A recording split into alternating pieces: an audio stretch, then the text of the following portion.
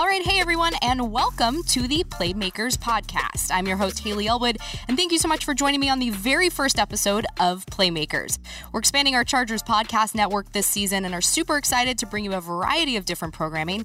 I'm stoked to get to add to what Chris Hayre started a couple years ago, and I think you guys will be too. So I'm sure you're asking yourself, what's Playmakers? Well, it's going to be a weekly podcast that focuses on talking with female figures in and around the Chargers organization and the broader sports world. I'll chat with anyone from significant others and family members of our players and coaches to female reporters, analysts, and much more.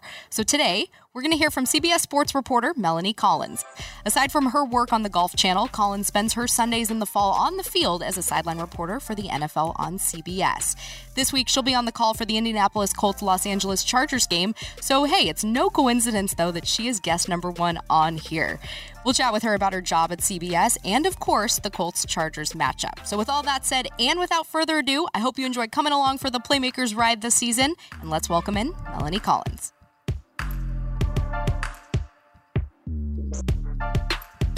So Melanie Collins, thank you so much for joining me on the very first episode of the Playmakers Podcast. I super appreciate it.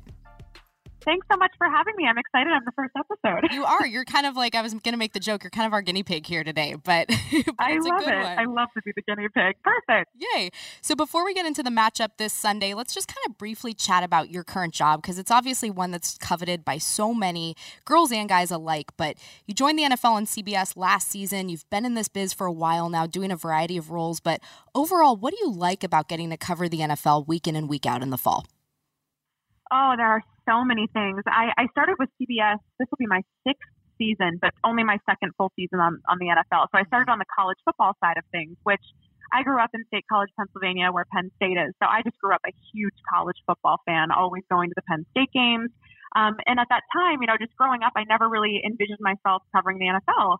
I mean, I always thought about it, but it was like, it seemed like college football for me was kind of like where all the pageantry was, and I just loved college football. But once CBS gave me the opportunity to cover a few NFL games now 3 seasons ago, it was just a whole different ball game. I fell completely in love with it. It just felt like a whole different level of football, of the way things are done. And of course, I would say the one thing I miss about college football is just having the time during games to tell those great stories about players. There's just so much more time to get into, the fun stories and all that, where the NFL is a lot more injury reports and quick updates and things like that. There's just a lot less time in between plays. But the NFL has just been awesome. It's just been such a step up in so many ways, and everyone's just been great. And just all the PR people in the NFL are so easy to work with and so helpful, and everything's just more buttoned up and kind of dialed in. So I really appreciate that about the NFL. So I know this applies to covering all sports live, but you can do kind of all the prep you want throughout the week, but you really never truly know what'll happen on game day. So how does that live aspect, so true, right? How does that live aspect never really stop being fun though? Oh, it's so invigorating. I think that's one of the biggest things I tell the people that ask me for advice in this business is just that, I can spend all week prepping for games and it all goes out the window on Sundays based on how the game goes. And you come in thinking you have, these 10 great stories you're going to tell. And, especially for this game on Sunday, we have so many storylines. It's like they keep writing themselves, but something else could happen in that game that completely turns the focus, and that becomes the story. So I would say, one of the best pieces of advice given to me was from Tracy Wolfson last year. And she told me, prepare, but don't over prepare, because you're going to end up coming into the game with all of this extra information in your head that's going to be so not useful. And you're going to end up kind of clouding your mind with it. So she's like, let the game come to you. And that's something that's been so helpful to me, is just to kind of, be ready, be prepared, know the storylines, know the players, but really react to the game as it's happening. And I think that's probably the biggest challenge of the job, but also what makes it so incredibly fun. So if you can sort of just pull back the curtain a little bit on your job, what does kind of an average week in season look like for you? Sure. So I normally start my prep coming back on the plane from whatever game I was on Sunday. So I'll start reading, the clippings for the teams. Like I'll get like the printouts, the media guides from whatever teams I'm covering coming up. And I'll sort of flip through them on the way home. But Monday is kind of my me day. I try not to dig too much into things on Mondays. I kind of take that day for me, and then I kind of watch the Monday Night Football game. And Tuesday is the day that I really start to dig in and prep. And I will usually go through the clippings. I look at like the standout players on each team to start, and I'll kind of go through just searching on Twitter and on the internet, just looking for interesting stories on these guys, things that stand out. And like I said, in the NFL, there's a lot less time to tell those stories, but it's still nice to have them in your back pocket in case something happens and you have that really cool nugget to pull out about that player. And then I really dig a lot into injury history. I think one of the most, I would say, valuable things that I can bring to the table as a sideline reporter is, we're the eyes and ears, of course, down in the field. And when a player gets injured, CBS encourages us to just add more value than just saying, hey, for example, Hunter Henry's out with a knee injury.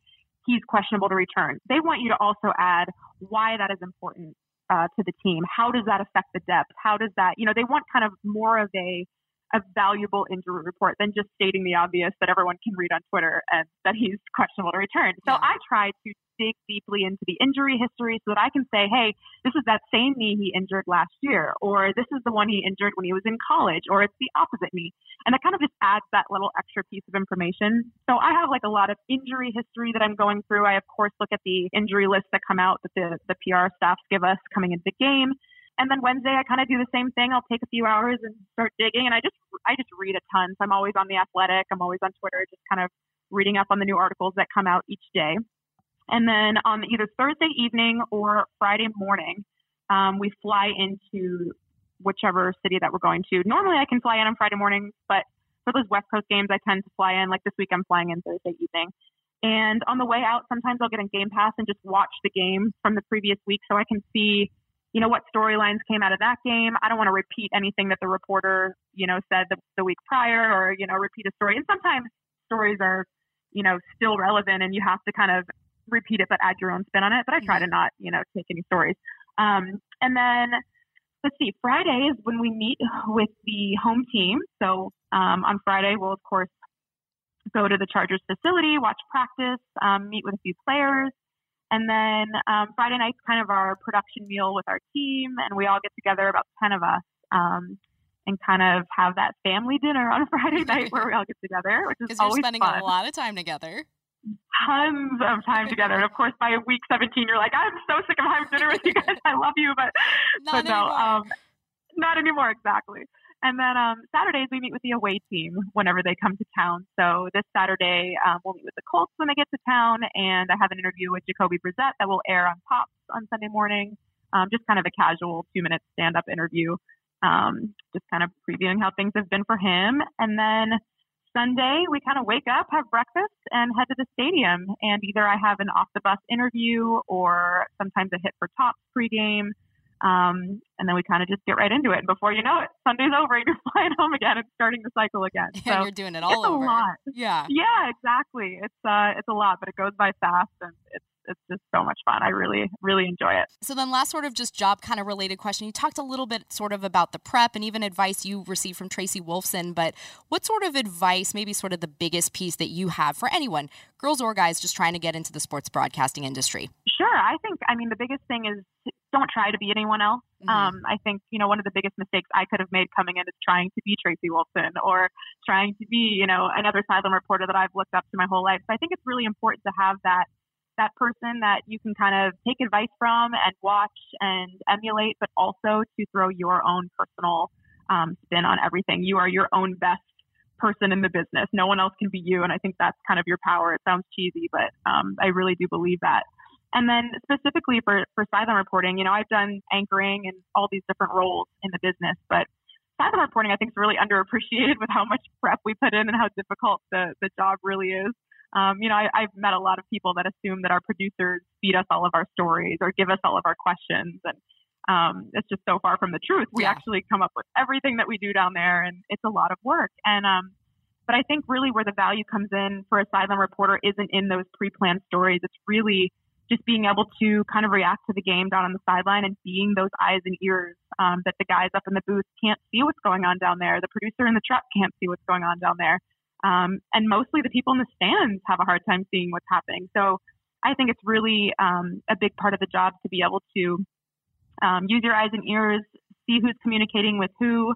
Maybe there's a coach getting on a player for some mistake that they made. And the NFL is tough because you can't really voice exactly what you heard on the sideline, but you can kind of paraphrase it and make your report that way. But I think that's where the sideline reporter value comes in, because the guys in the booth can tell the stories. They can analyze the game, break down the schemes.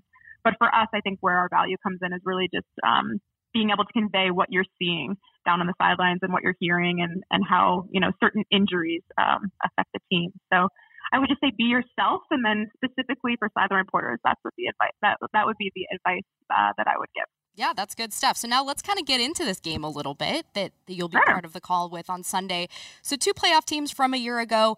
And although unless you were kind of living under a rock the past couple weeks, you know that the Colts are kind of different at quarterback now, given Andrew Luck's retirement. Yeah. So enter Jacoby Brissett. But overall, what do you kind of make of this Colts-Chargers matchup here?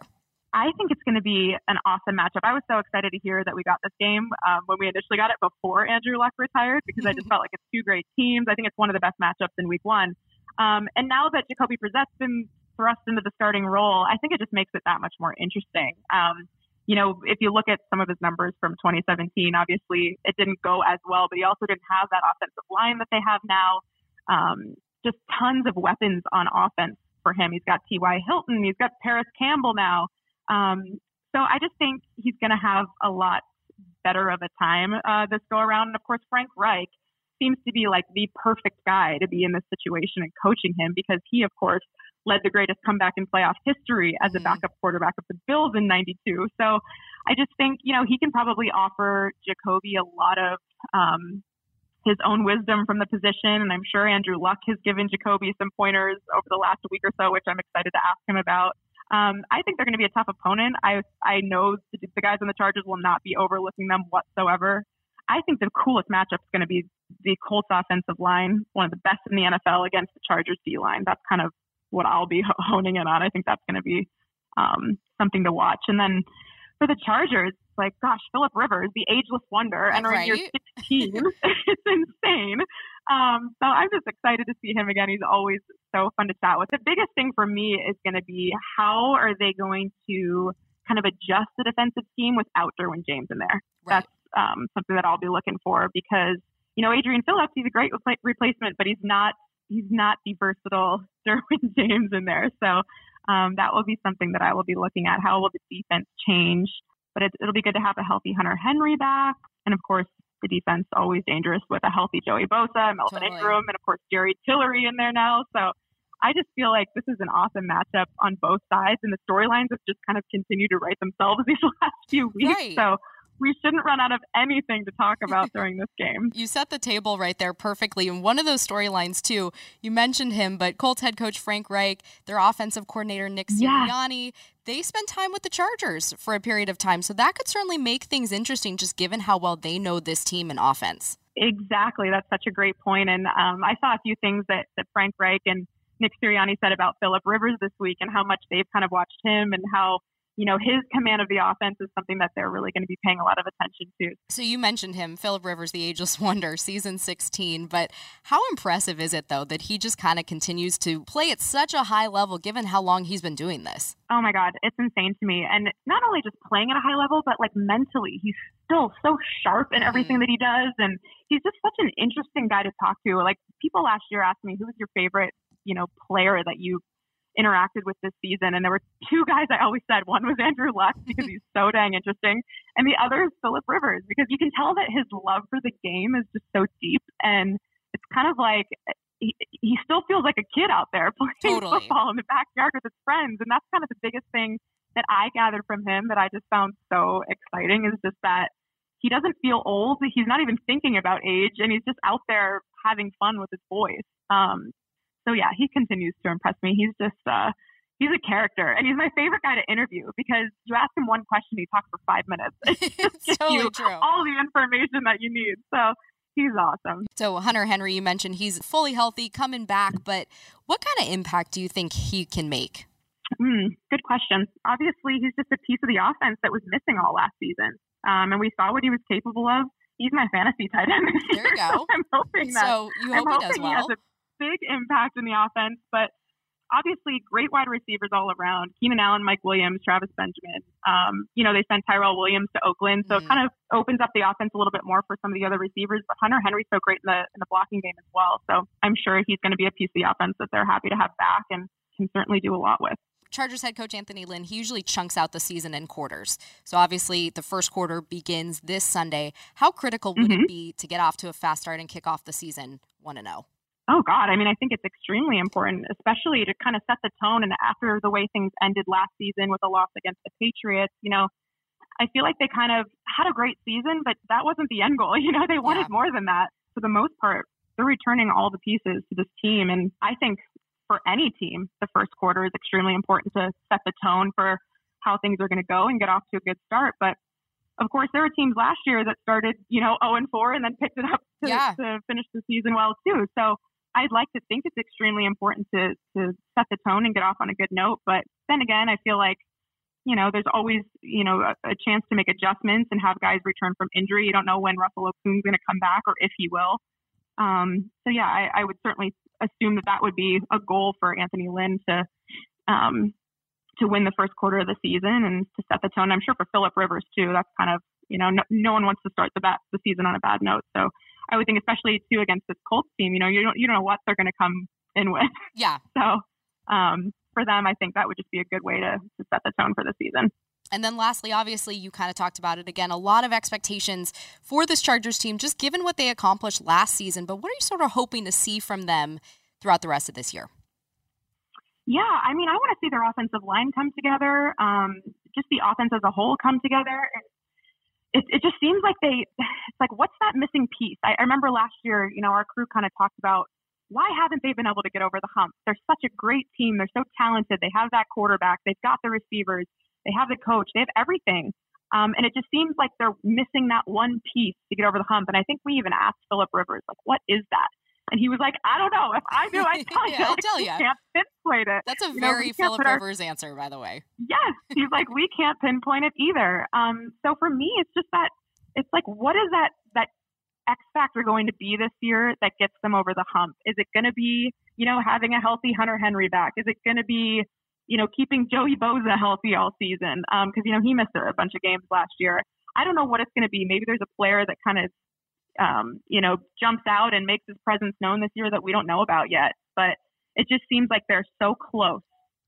And I don't know. I'm just, I'm as clueless about that X factor as Phillip Rivers because they're so close. So I can see them winning the same amount of games and hopefully just going a little bit further into playoffs.